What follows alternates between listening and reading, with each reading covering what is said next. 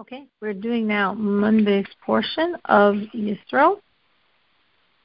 And on Sunday, Yisro comes and is greeted with great honor by Moshe, and because of Moshe, all the people.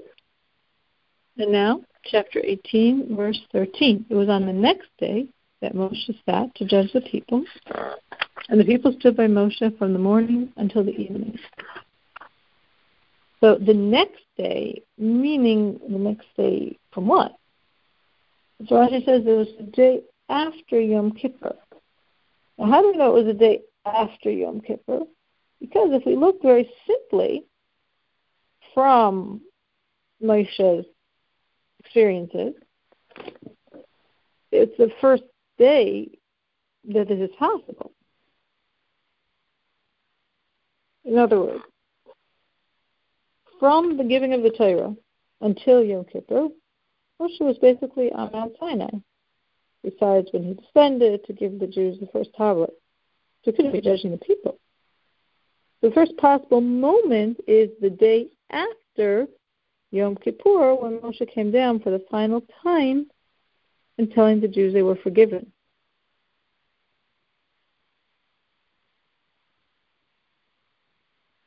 Based on that, this passage is not written in chronological order because chronologically it belongs some point after the Torah relates the revelation at Mount Sinai.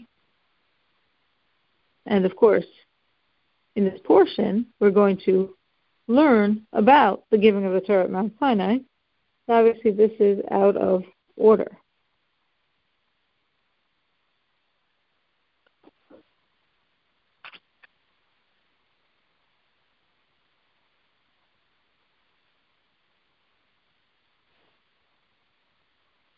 Now, it says that Moshe is sitting and the people are standing. So Moshe is sitting like the king, and all of them, to come for judgment, are standing. And Yisro felt this was wrong because it was, in his eyes, belittling the honor of the Jewish people. Now, the verse says that this happened from morning until evening. Now, is this possible? Moshe had been involved in nothing all day but judging the people? But this is expressing a concept that any judge who renders judgment truly, even for a short time, not from morning to evening, it's considered as if he was engaged all day, and if he was actually a partner with God in creation. So just by bad creation, it says there was evening, there was morning.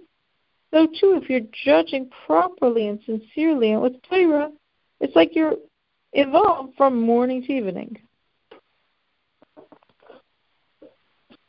Father of Moshe saw everything he was doing to the people, and he said, "What is this thing that you do to the people? Why do you sit alone with all the people standing by you from morning to evening?" Moshe said to his father-in-law, "Because the people come to me to seek God." The Rashi tells us, even though it's written in the future tense, we should understand it in the present tense. And to seek God, we're supposed to understand it as the Talmud explains it, to seek God's instruction. Ask for teachings from the mouth of God. When they have a matter, one comes to me, and I judge between a man and his fellow, and I make known the statutes of God and his law. So based on these words, when they have a matter, one comes to me, Rashi explains that he who's going to have this claim is coming to me. The father-in-law of Moshe said to him, "The thing that you do is not good." So Rashi comments here that we see what respectful title Yisro is being given here, being called, in essence, the father-in-law of the king. "You will surely weary, you as well as the people that is with you, because the matter is heavier than you. You will not be able to do it alone."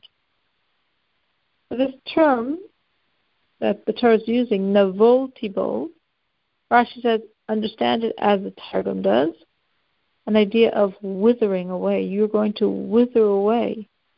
You as well. So the as well is adding Aaron, Moshe's brother, Hor, Moshe's nephew, and the 70 elders. Because this matter is too heavy than you. It's greater than the strength could bear. To judge all day, one person, 3 million people. Now heed my voice, I shall advise you, and may God be with you. You should be for the people opposite God, and you should convey the matter to God.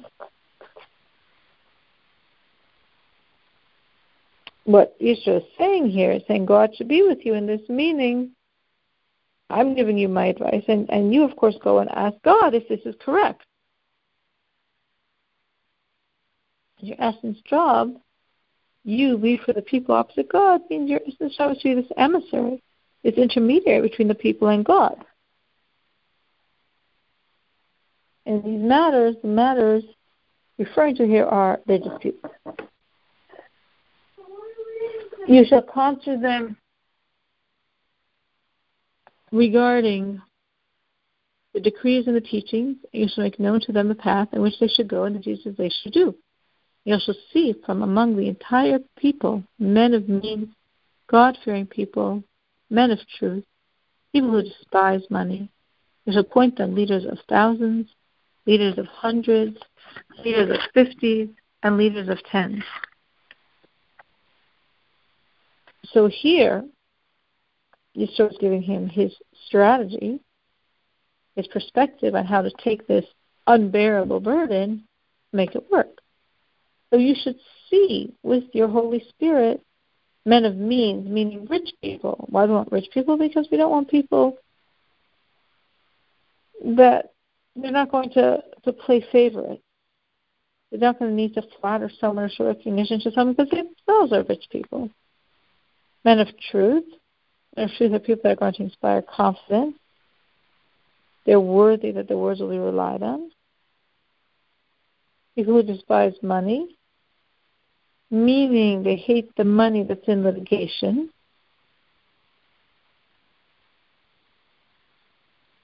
So these people will be willing to part with their money, even if it's rightfully theirs, if the other one could present a case that they would win in court. But we want to create many, many leaders here.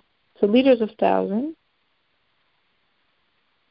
We have here 600 such leaders for the 600,000 adult males. Leaders of hundreds, well, of course we have more, so we have 6,000 because we went from 1,000 to 100. Leaders of 50, now we're doubling that, so we're going to have 12,000. And leaders of 10s, we're going to have 60,000. So for every 10 Jews, there's one leader. They shall judge the people at all times. They shall bring every major matter to you, and every minor matter they shall judge. They will ease upon you. They shall bear with you.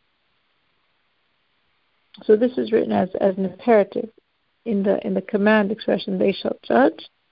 They will ease upon you, meaning this matter of appointing the judges for the people is intended to ease the burden of judgment from upon you. If you do this, and God will command you, you'll be able to endure, and this entire people as well will arrive at its destination in peace. So, meaning, ask God. Obviously, I'm giving you a recommendation. Ask God if He's going to command you to do this. Because if He does, then I see you'll be able to stand. But if He's going to disagree with my judgment, my advice, so to speak, you're not going to stand. You're not going to, obviously, if God doesn't want, you're not going to implement this judicial system that I'm recommending. So this is based your endurance and the entire people, and again, especially those people that are being worn out with you, Aaron, Nadav, Avihu, and the 70 elders.